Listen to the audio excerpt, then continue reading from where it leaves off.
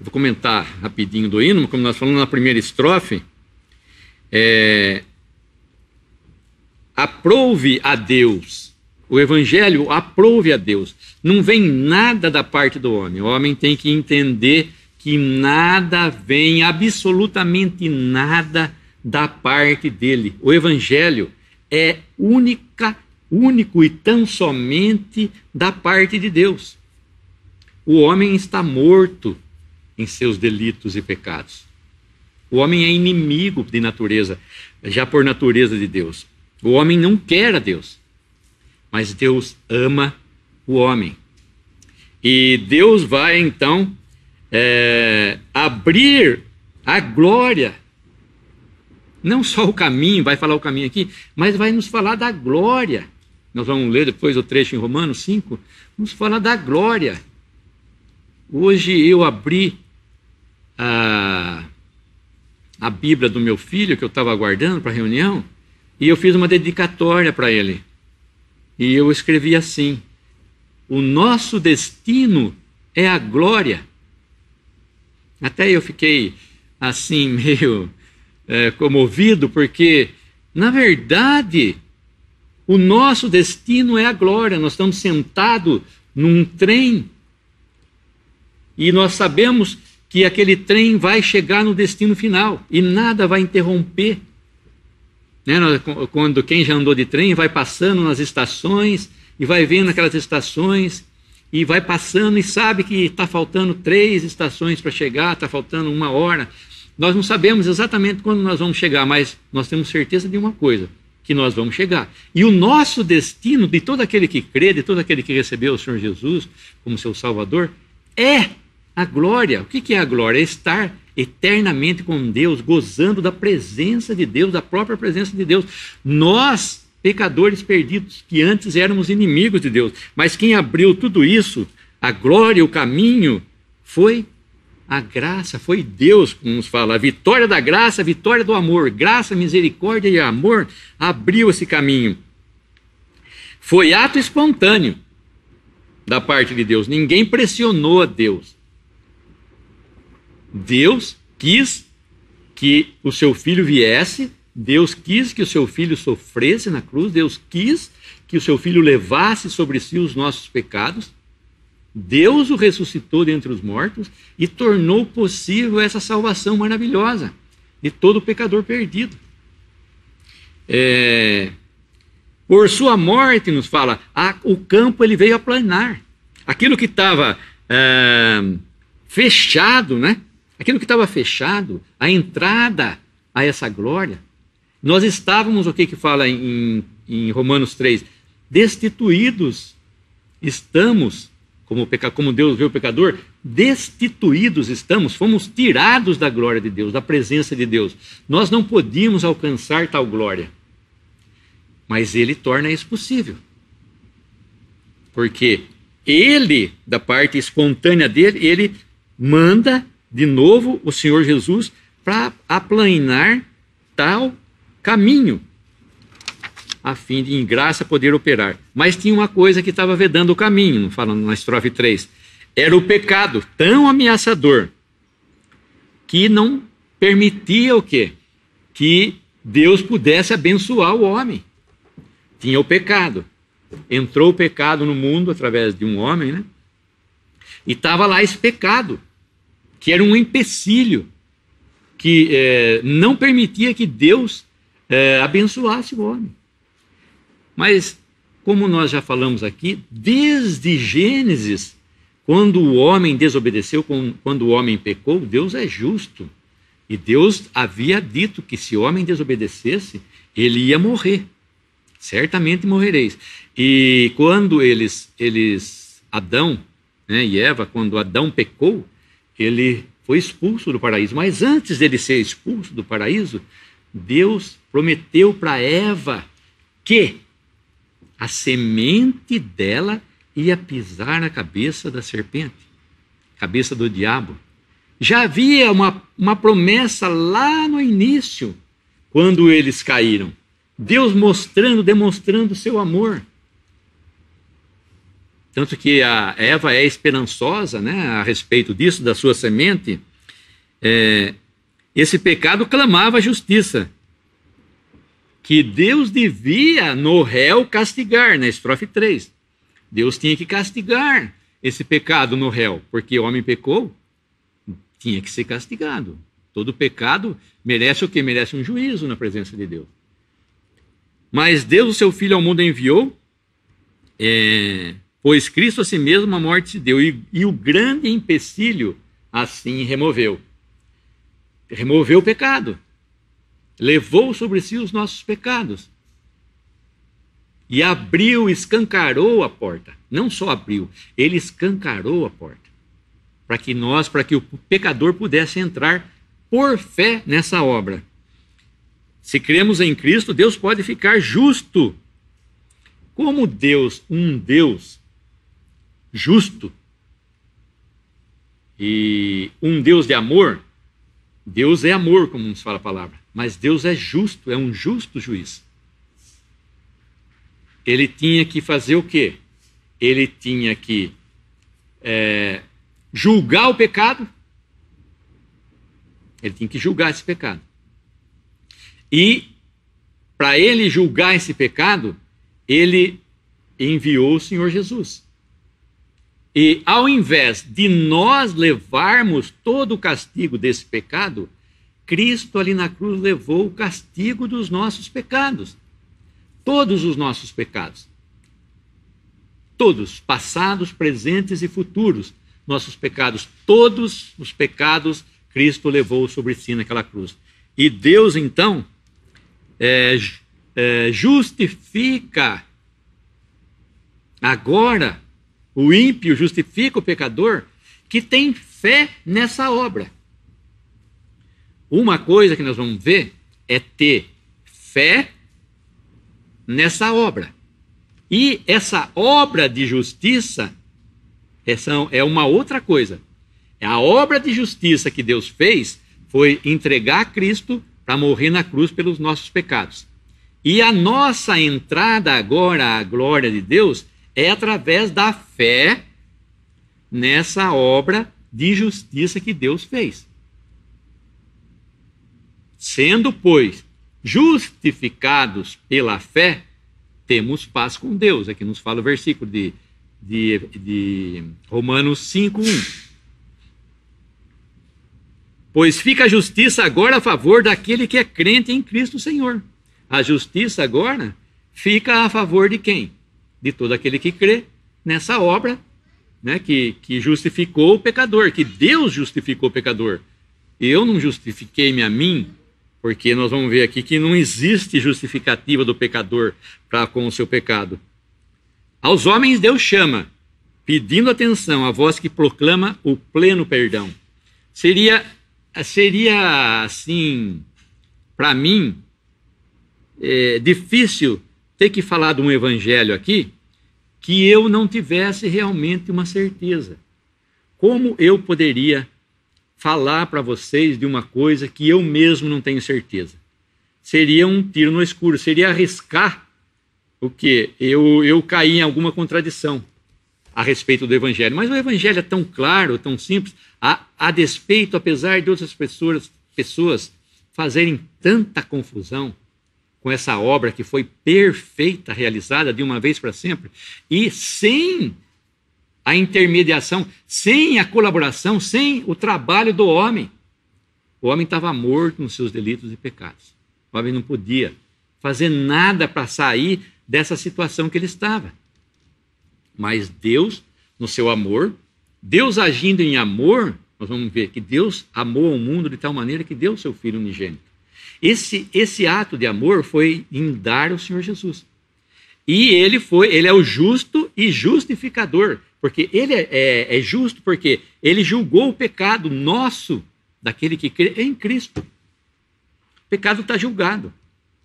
A palavra fala que ele morreu em nosso lugar. Se ele morreu em meu lugar, logo está feito. Se o pecado gerava morte, Cristo morreu por mim. Ele morreu no meu lugar. Obviamente eu morri também. E agora Deus não vai demandar nada mais de mim, porque ele já demandou de Cristo. Ele já julgou os nossos pecados em Cristo. A maioria das pessoas aqui, eu acho que todos aqui, comprou alguma coisa, ou começou, ou tem um relacionamento que no início, quando a gente compra uma coisa nova, a gente fica muito emocionado, porque é uma coisa nova. Quando a gente compra um carro, vamos dar o exemplo do carro, o carro novo, cheiro gostoso, 0 quilômetro, tudo novinho, né? A gente gosta porque é uma coisa que a gente fala, puxa vida, um carro novo, agora vai dar um outro gás. Mas quando você está lá na agência, fechando o contrato com o cara, com o vendedor já está fazendo uma apólice de seguro para o seu carro. Se caso acontecer alguma coisa, você já tem um seguro, se caso você já vai poder ser socorrido, tal. Quer dizer, você já fica meio assim, será que vai acontecer alguma coisa com o meu carro? Será que ele vai quebrar? Será que não vai quebrar? E quando você começa um relacionamento também com uma pessoa, vamos falar até uma amizade, um casamento. No começo, quando a gente vê duas pessoas se unindo, né, aquela promessa de que seriam fiéis até a morte, nós sabemos que muitos desses relacionamentos, eles não continuam, infelizmente por causa da dureza do coração do homem, muitas vezes, né?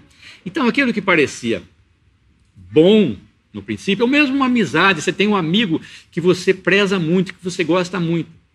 Daqui a pouco a sua relação, ele acha uma outra pessoa melhor que você, ele começa a não mais andar com você, porque ele achou uma outra amizade que talvez fosse melhor que a sua, e mais interessada do que a sua, e outros tantos relacionamentos que nós temos, tantas outras coisas que acontecem nas nossas vidas, que nós vemos que ela no início é tudo bonito.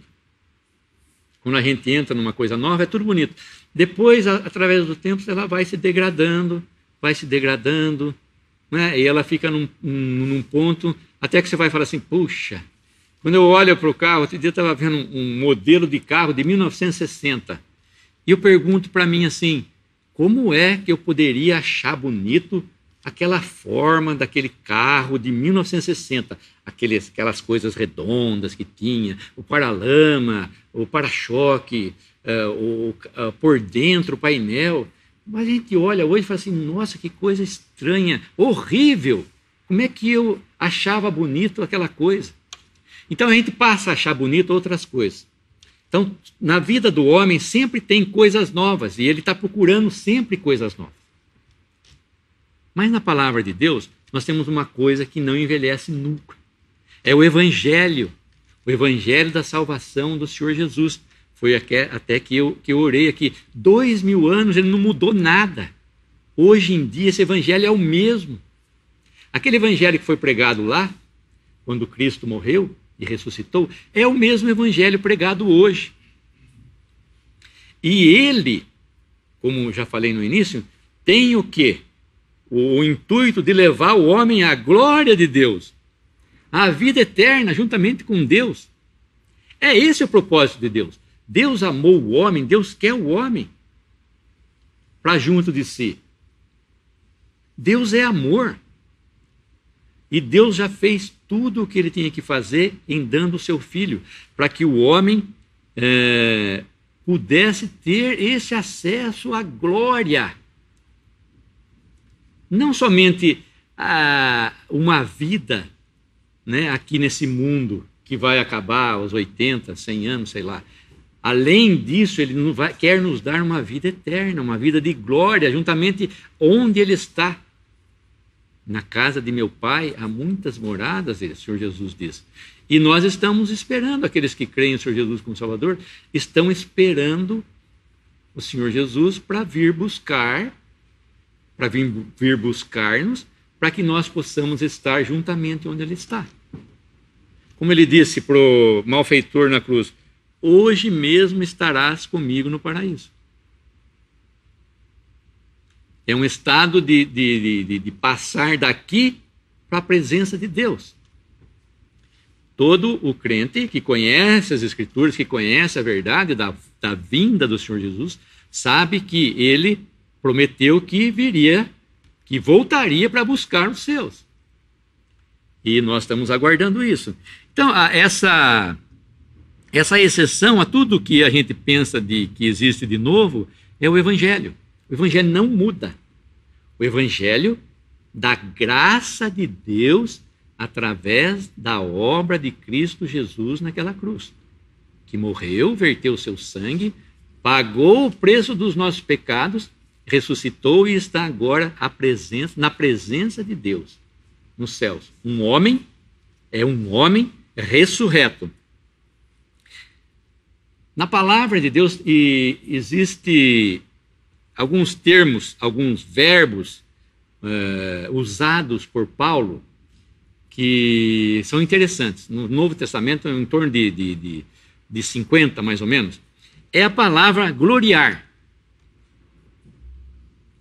Nós entendemos um pouco do que é gloriar, porque quem está acostumado com a palavra de Deus já viu várias vezes o apóstolo Paulo falando a respeito de gloriar. O que você está se gloriando aí? Do que você está se gloriando? Uma tradução, as traduções que eu vi, por que você está exprimindo orgulho? Por que você está exprimindo o orgulho exagerado de você mesmo? Por que você está se envaidecendo? Por que você está ostentando uma vanglória, uma arrogância, uma atitude presunçosa? Por que você está satisfeito com você mesmo? E tem mais. O orgulho. Você se enche de orgulho e de vaidade? Soberba, sentimento de dignidade de si mesmo. Brio, altivez. Tem um monte de definição para isso daí, né? Soberba, como eu já disse. Arrogância, presunção. O homem, Paulo fala a respeito de se gloriar, quando ele usa, porque o homem gosta muito de se gloriar do que ele faz. O homem é um ser, né, que é voltado para si mesmo. Ele não é voltado para Deus. Todo mundo gosta de se aparecer. Posso falar que todo mundo aqui gosta de se aparecer. Todo mundo quer ser notado. Todo mundo quer ser bem quisto, todo mundo quer ser bem visto.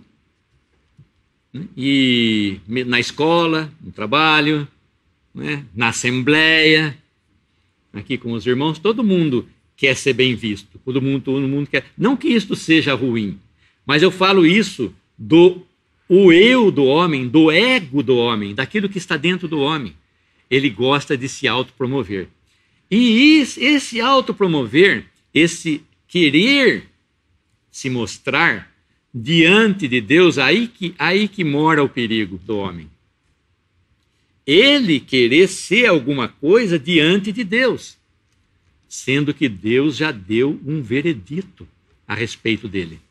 O homem já está com uma sentença, o homem já está sentenciado. Deus já tem a sua opinião a respeito do homem. Não adianta o homem querer se esconder atrás das árvores do jardim, como Adão fez, né, vestir de uma veste de folhas, que isso não vai mudar o pensamento que Deus tem a respeito do homem pecador. Deus conhece muito bem a sua criatura. Nós somos criaturas suas. Deus conhece, o Senhor Jesus conhecia o coração de todos aqueles que o rodeavam. Quando o Senhor Jesus falava, ele falava no coração, porque ele sabia o que estava acontecendo. E o homem gosta de se gloriar, como já disse. E em 1 Coríntios 1, 27, Deus escolheu as coisas loucas do mundo para envergonhar os sábios. Escolheu as coisas fracas do mundo para envergonhar as fortes. E Deus escolheu as coisas humildes do mundo e as desprezadas, e aquelas que não são, para reduzir a nada as que são, a fim de que ninguém se vanglorie na presença de Deus. Mas vós sois dele em Cristo Jesus, o qual se tornou da parte de Deus sabedoria e justiça e santificação e redenção, para que, como está escrito, aquele que se gloria, glorie-se no Senhor. Deus fez a obra da salvação da maneira dele. Aquilo que os judeus buscam sinais e os gregos sabedoria. Mas a pregação do evangelho é uma coisa simples, é Cristo crucificado. Como Paulo fala, longe esteja de mim, em Gálatas 6,14, longe esteja de mim gloriar-me, senão na cruz de nosso Senhor Jesus Cristo, pela qual o mundo está crucificado para mim e eu para o mundo. Longe esteja de mim me gloriar, a não ser na cruz de nosso Senhor Jesus Cristo.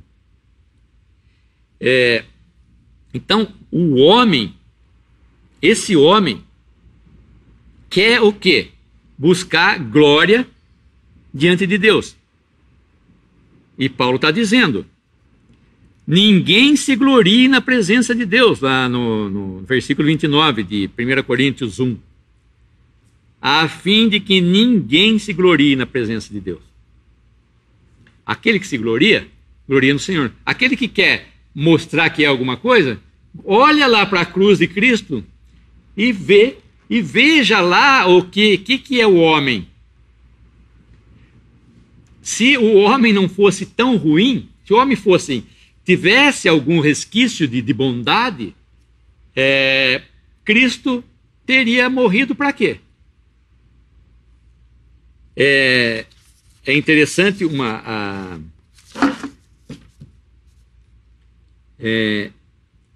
quão perigoso é unir qualquer coisa nossa à justiça de Deus. Cristo é tudo ou nada.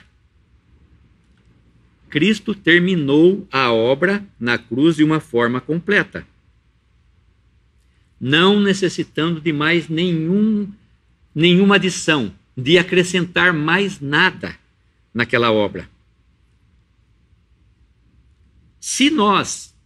Fica a pergunta, se nós pudéssemos completar, nós poderíamos completar aquilo que, se a gente diz que Cristo, se a gente pensa que a gente tem alguma parte na salvação, nós podemos pensar então, por que, se nós podemos terminar o que o próprio Cristo não pôde completar, como é isso? Como nós poderemos terminar uma obra que, se nós falamos que Cristo não terminou a nossa salvação, não efetivou de uma maneira completa a nossa salvação, como nós podemos pensar que, se ele não completou, o que nós vamos completar? Que direito nós temos isso? O homem pecador? Não. O homem pecador já está, como eu já disse, com a sua sentença dada. E Cristo não vai dividir, Deus não vai dividir, e nem Cristo vai dividir a sua glória com o homem pecador. Ele não vai dividir. Aquela obra da cruz que Cristo fez, ele não foi meio salvador, ou 95% salvador. Ou ele é tudo, ou ele não é nada. O homem tem que se colocar nessa posição. Cristo é meu tudo, quando ele morreu na cruz, ou ele não significa nada para mim. Ou ele realizou a obra de uma vez por todas, sem a minha interferência, sem a minha necessidade, porque eu estava morto nos meus delitos e pecados, né? Ou eu não estou salvo. Se Cristo não terminou a obra, nós não estamos salvos. Mas, graças a Deus, ele terminou a obra. Terminou a obra de uma forma completa. Em 2 Coríntios 10, 17, aquele, porém, que se gloria, glorie-se no Senhor. Gálatas 2, 16. Sabendo que o homem não é justificado pelas obras da lei, mas pela fé em Cristo. Temos também crido em Jesus para sermos justificados pela fé de Cristo, e não pelas obras da lei, porquanto pelas obras da lei nenhuma carne vai ser justificada. Porque pela graça, Efésios 2:8, porque pela graça sois salvos, mediante a fé. E isto não vem de vós, é dom de Deus, não de obras, para que ninguém se glorie. Por quê? O homem quer se gloriar de que ele participou dessa salvação. Se ele não participou diretamente na cruz, ele quer participar de que jeito? Ele quer ser bonzinho, ele quer dar esmola, ele quer fazer boas obras, ele quer frequentar uma igreja, ele quer ter um bom relacionamento no trabalho, ele quer ter um bom relacionamento na família. Ele pensa, quando a gente pergunta para uma pessoa, você é salvo? Você vai para o céu? Ele fala, eu acho que vou, porque eu não roubo, eu não mato, eu não faço mal para ninguém. Então eu tenho um pouquinho de bondade em mim. Mas essa bondade, se a gente olhar lá para a cruz, nós vamos ver que era tudo maldade. O homem, se a gente lê lá em Romanos 3, todos pecaram e destituídos estão da glória de Deus, como já disse. Não há um justo, não há nenhum sequer, não há ninguém que entenda, não há ninguém que busque a Deus. Todos se extraviaram e a uma se fizeram inúteis. Todos. Não tem exceção para essa regra de que se existe alguém bom. Não podemos afirmar de maneira nenhuma, no mundo passou uma pessoa boa, a não ser a pessoa do Senhor Jesus. Ele é bom, porque ele era Deus. Se ele era Deus, ele era bom. O Senhor Jesus foi um homem bom. E a justiça, como eu já disse, que Deus fez naquela cruz, a justiça de Deus em Cristo Jesus, foi um ato que Deus fez entregando o Senhor Jesus para morrer pelos nossos pecados. Agora, pela fé nesse ato, nós somos justificados. Sendo, pois, justificados pela fé, naquele ato que Cristo fez na cruz, levando os nossos pecados, nós cremos isso, nós cremos que Deus o enviou, Deus o trouxe a esse mundo, ele se fez carne e morreu por nós naquela cruz. Quando eu creio isso e que ressuscitou, eu estou atestando que Deus realmente foi justo em julgar o meu pecado em Cristo, porque Cristo não tinha pecado nenhum. Ele foi justo e justificador. Quando ele diz que ele é justificador de todo aquele que crê nisso, quem sou eu para falar que essa obra, que Deus não aceitou essa obra, que ele mesmo promoveu? Tudo que eu tenho que fazer é colocar a fé nessa obra maravilhosa. Eu estava ouvindo hoje, se alguém quiser, fazendo um pequeno comercial aí, o acervo digital cristão, o que significa crer? Porque se você pergunta para uma pessoa, você crê? Eu falo, eu creio. Mas ela fala aquele creio meio apagado, sabe? Aquele creio meio cinzento. Eu creio.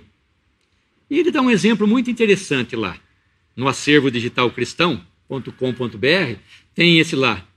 O que significa crer? É um exemplo muito, muito, muito claro, ficou muito interessante para mim.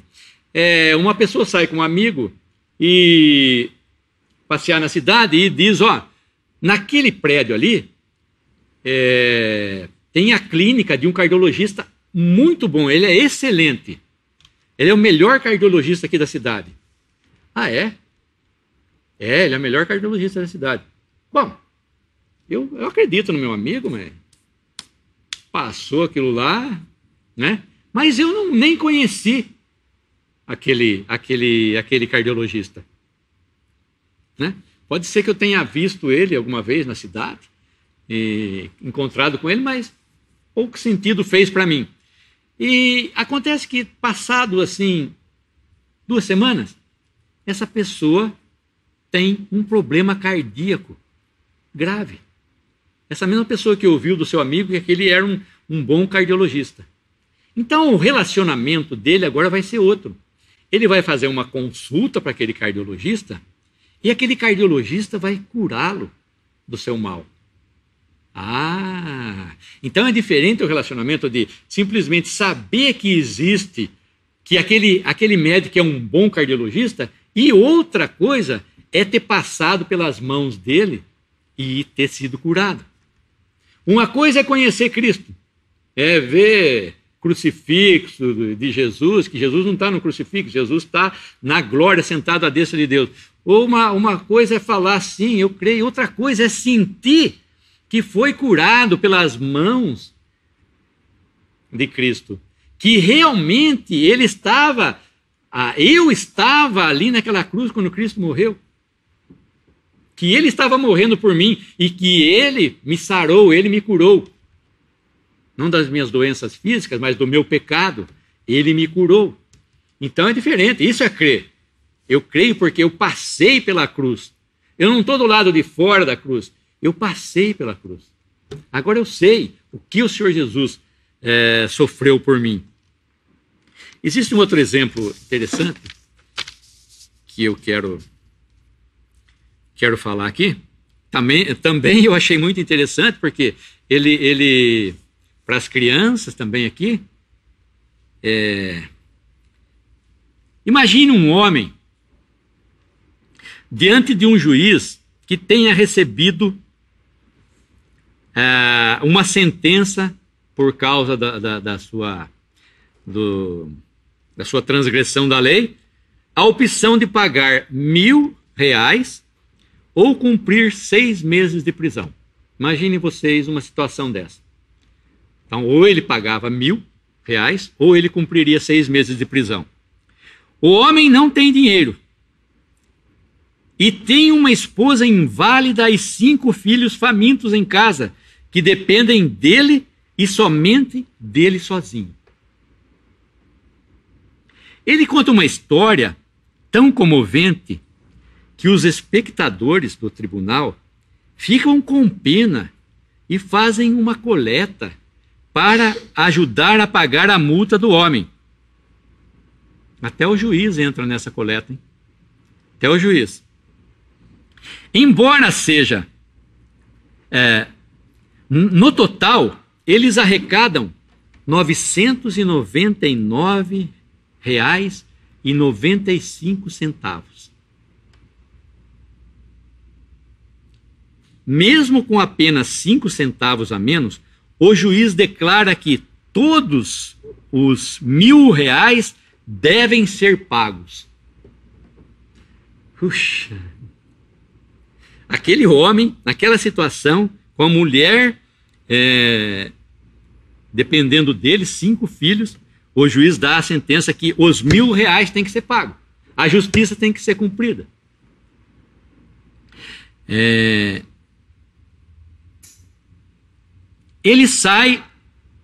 O réu sai desanimado do tribunal e, enfiando a mão no bolso, acha uma moeda de 5 centavos. Puxa vida! Achei uma moeda de 5 centavos, gente.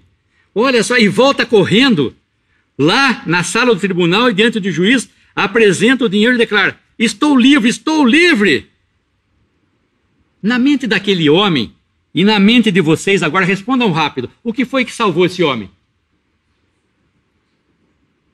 O que foi que salvou ele? Os 5 centavos? Não, não foi isso. Essa é a ideia que a gente tem, né? De que a moedinha de 5 centavos salvou ele. Não foi a moedinha de 5 centavos. Não foi a moedinha de 5 centavos. Toda aquela obra, todo aquele dinheiro, aqueles R$999,95, foi a maior parte da dívida que ele tinha que pagar. E alguém pagou por ele. Esse é só um exemplo para mostrar que o homem não deve ter parte nenhuma na obra de Deus, porque ele vai se gloriar, se ele tiver parte, ele vai se gloriar de ter arrecadado 5 centavos para pagar a dívida dele, e que ele conseguiu o livramento dele por causa dos 5 centavos. E não é verdade isso. Ele estraga a glória de Deus. Eu trouxe esse, por causa das crianças. O Márcio falou que as crianças gostam, então eu vou fazer um cirquinho aqui, mas vocês não levem a mal. Para a gente entender bem, né? Esse litro aqui, ele tem, vamos supor que esse aqui é a graça de Deus, né? Ele tem 20 mil gotas aqui dentro de um litro. Um litro possui 20 mil gotas. É exatamente a conta que eu vou fazer, referente a esses 5 centavos. 20 mil, você tem 20 mil centavos, 5 centavos em R$1.000. Então, você tem aqui essas 20 mil gotinhas. Espero que não caia aqui, hein, gente? Espero que dê certo também. Não liguem se eu colocar mais do que uma gotinha. Mas eu vou colocar uma gotinha. 20 mil gotinhas tem aqui. Eu vou colocar uma gotinha só, hein? Faz de conta que caiu uma gotinha, tá?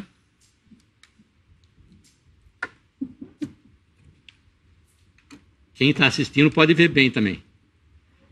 Então, essa gotinha tem 20 mil gotinhas lá. Eu deixei cair uma gotinha aqui. Olha o que aconteceu. Claro que esse corante é forte, né? Mas ele maculou todas as minhas 20 mil gotinhas que tinha. Esses 5 centavos manchou toda a glória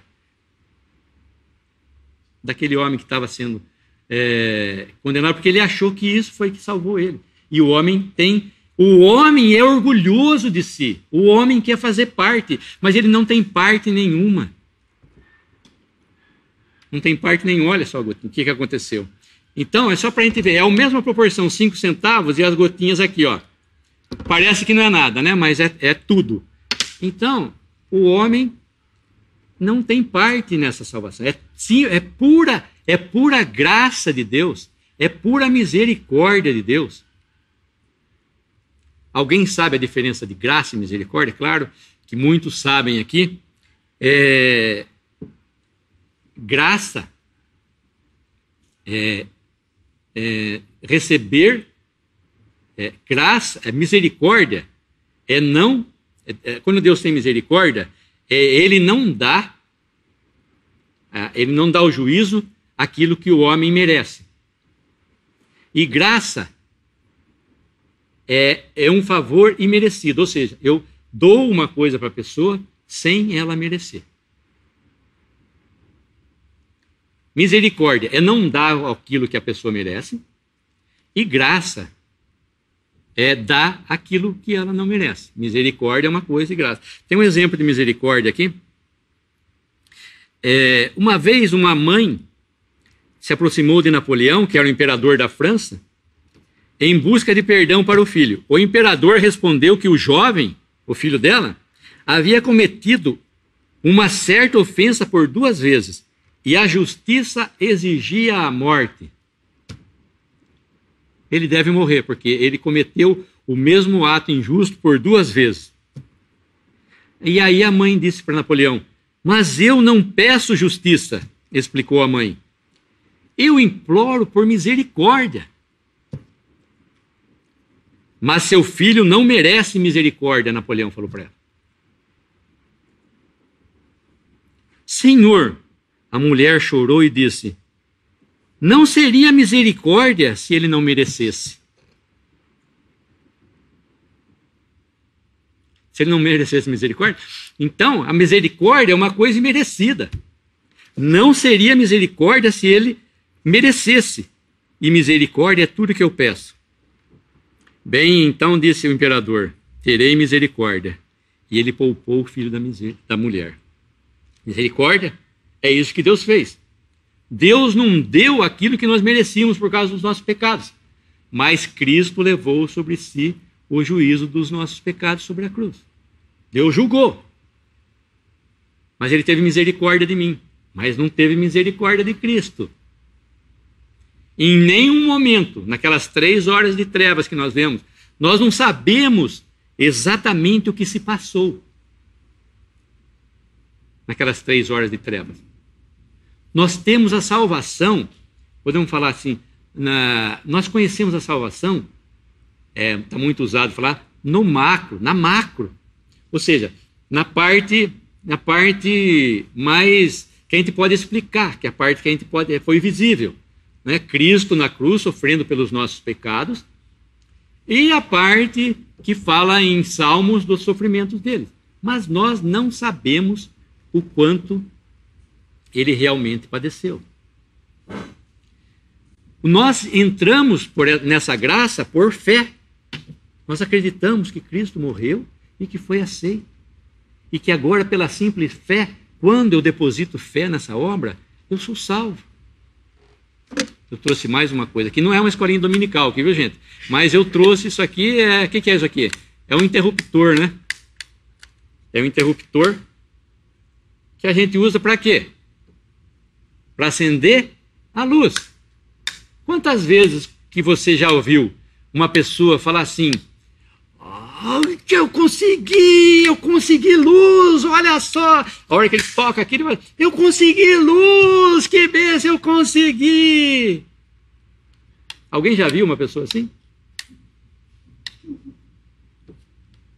Vai falar: nossa, esse cara é louco, né? O que ele está falando? Ele só fez assim e veio, acendeu a luz.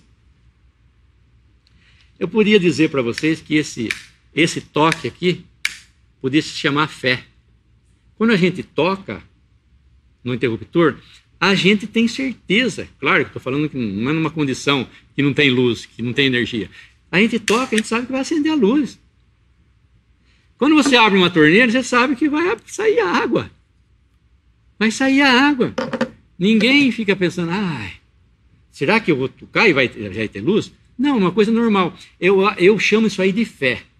Agora, se a gente for fazer a coisa no micro, porque no macro é o que Paulo diz lá em Coríntios, que o que é o Evangelho? Que Cristo morreu pelos nossos pecados, segundo as Escrituras, foi sepultado e ressuscitou ao terceiro dia. Esse é o Evangelho, na macro. Isso aí é o Evangelho assim. Agora, se eu olhar atrás disso aqui, se eu seguir esse fio é um fio de cobre. Ele vai sair na rede elétrica. E essa rede elétrica vai sair numa central de transformação da cidade. E a central de transformação da cidade vai através daquelas torres até uma hidrelétrica. E aquela hidrelétrica foi feita. Quanto se gastou de concreto? Quanto se gastou para fazer a turbina? Quantas pessoas trabalham lá? Quantas pessoas trabalharam para que esse fio de cobre, eu pudesse comprar esse fio de cobre e a lâmpada na minha casa? Podemos pensar um pouquinho na salvação de Deus. Quantas coisas tem por detrás que nós não sabemos bem. Nós sabemos que existe. Nós sabemos que a energia veio, que a bênção de Deus veio para nós através da fé em Cristo. Porque se abriu, quando nós cantamos, abriu-se a porta da glória para nós, quando nós recebemos isso. Nós não sabemos exatamente o que tem. Imagina se a gente fosse especificar. Eu trabalhei na parte de tratamento de água, eu sei o que é, quão duro é, quão difícil é, para a gente conseguir abrir a torneira e ter a água aqui. Quem abre a torneira não quer saber, sabe, se a pessoa estava doente lá na estação de tratamento, se faltou produto químico, se a água estava muito turva. Ele não quer saber, ele quer abrir a torneira dele, abrir o chuveiro dele, quer tomar seu banho, não quer saber. Se a gente pudesse, entendesse que por detrás da salvação tem tantas coisas, mas tantas coisas, que não foi uma coisa simples para Deus, não foi uma coisa fácil. Eu vou salvar o homem aí. Não foi assim de supetão, não. Foi uma coisa que Deus já tinha, como já diz, lá em Gênesis, ele já proclamou para Eva a salvação, o Messias, que ia o quê? Calcar aos pés a cabeça da serpente. É uma coisa já planejada desde os tempos antigos. E não foi fácil para Deus. Não é uma coisa fácil. Nós, simplesmente pela fé, recebemos tudo isso. Recebemos todas essas bênçãos. Quem construiu todas as coisas, quem fez foi Deus. E nós entramos pela fé Mas só a fé, só a fé, é só apertar aqui, que você vai ter acesso à luz. E tudo aquilo que está por detrás foi Deus que fez. Essa é a maravilha da salvação. O homem não tem parte nela, o homem simplesmente acende a luz. Ele vai receber as bênçãos de Deus. É isso que Deus quer dar, Deus é dador. Deus não quer nada do homem. Ele quer simplesmente o reconhecimento, a fé naquilo que ele fez. Não quer que o homem acrescente nada, porque o homem não consegue acrescentar. O homem vai manchar a graça de Deus, vai manchar a misericórdia, vai manchar a glória dele. Deus não vai permitir isso. Ninguém vai conseguir fazer isso. A salvação já está feita de uma vez para sempre. Só em Romanos capítulo 5,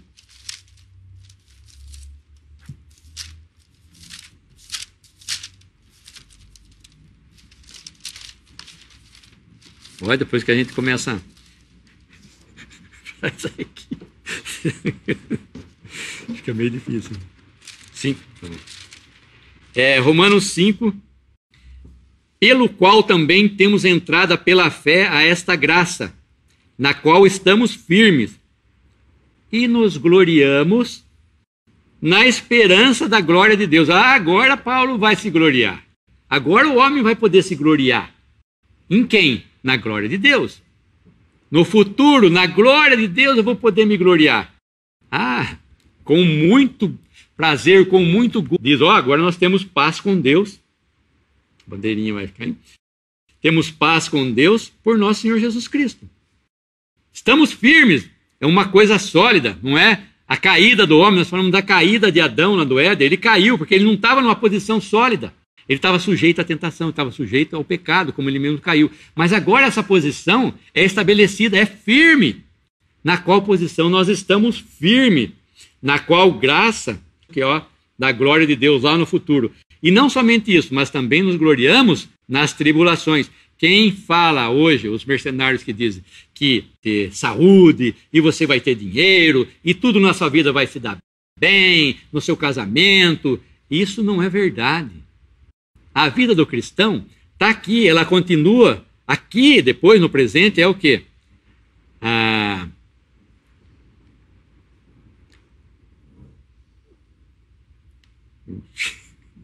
E não somente isso, mas também nos gloriamos nas tribulações, sabendo que a tribulação produz a paciência experiência e a experiência a esperança. E assim ele discorre aqui. A tribulação, na verdade, é uma maneira de nós termos contato com Deus aqui. Ele quer se revelar como o Senhor das nossas vidas, aquele que cuida de nós. Então, quando vem a tribulação, vai nos fortalecer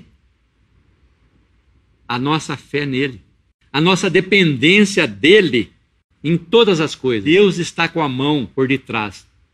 E ele quer que a gente saiba isso, que ele está com a mão por detrás, que ele está obrando, que ele está fazendo todas as coisas.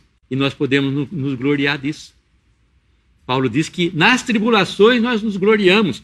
Quer dizer, a vida do cristão não é só prosperidade, está aqui,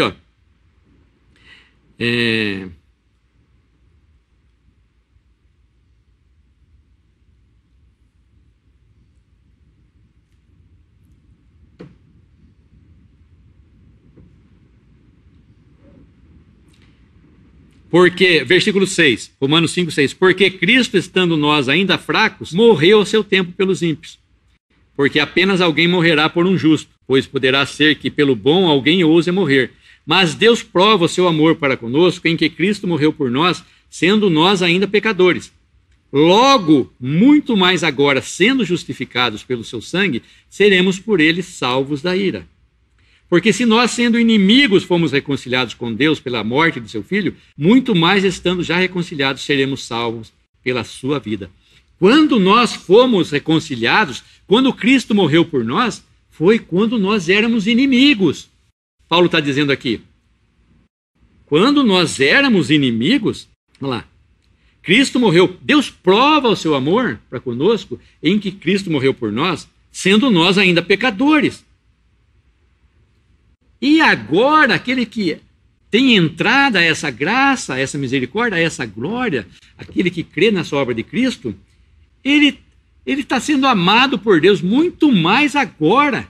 Se Deus me amou, sendo eu inimigo, pecador, perdido, e agora eu tenho acesso a essa graça, eu tenho certeza agora que o amor de Deus vai continuar muito melhor. Eu tenho agora o quê? O amor de Deus mostrado na sua plenitude, através da pessoa do Senhor Jesus. E então, o Cristo morreu por nós, sendo nós ainda pecadores. Seremos por ele salvos da ira. Versículo 11. E não somente isto, mas também nos gloriamos em Deus, por nosso Senhor Jesus Cristo, pelo qual agora alcançamos a reconciliação. Agora, é passado, é lá atrás. Nos gloriamos em quem? Na cruz de Cristo, que Paulo fala em Gálatas. Nos gloriamos em Deus, lá na cruz, que foi feita a obra de expiação, uma vez para sempre, por nós. Então, essa é a graça, essa é a glória com que nós devemos nos gloriar, que Deus fez para nós. Nos gloriamos lá de estarmos na presença de Deus no futuro, nos gloriamos na tribulação aqui presente e nos gloriamos lá na cruz de Cristo, lá atrás. A obra que Deus fez. Tudo isso sem eu sair do meu lugar, pela simples fé nessa obra. Todo mundo tem acesso a essa graça. A palavra diz: crê no Senhor Jesus Cristo e será salvo. Podemos dar graça?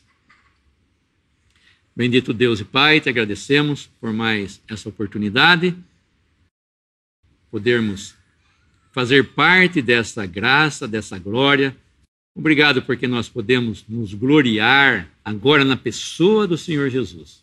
Podemos gloriar em Ti, ó Pai, no Teu amor, na Tua misericórdia e na Tua graça para conosco. Pedimos mais uma vez pela Tua palavra, pelo Teu evangelho de salvação, possa alcançar a todo o coração, possa crer na pessoa do Senhor Jesus, conhecê-lo como seu Salvador e como seu Senhor. Te agradecemos e nos encomendamos por mais essa semana, ó Pai, no precioso nome do Senhor Jesus. Amém.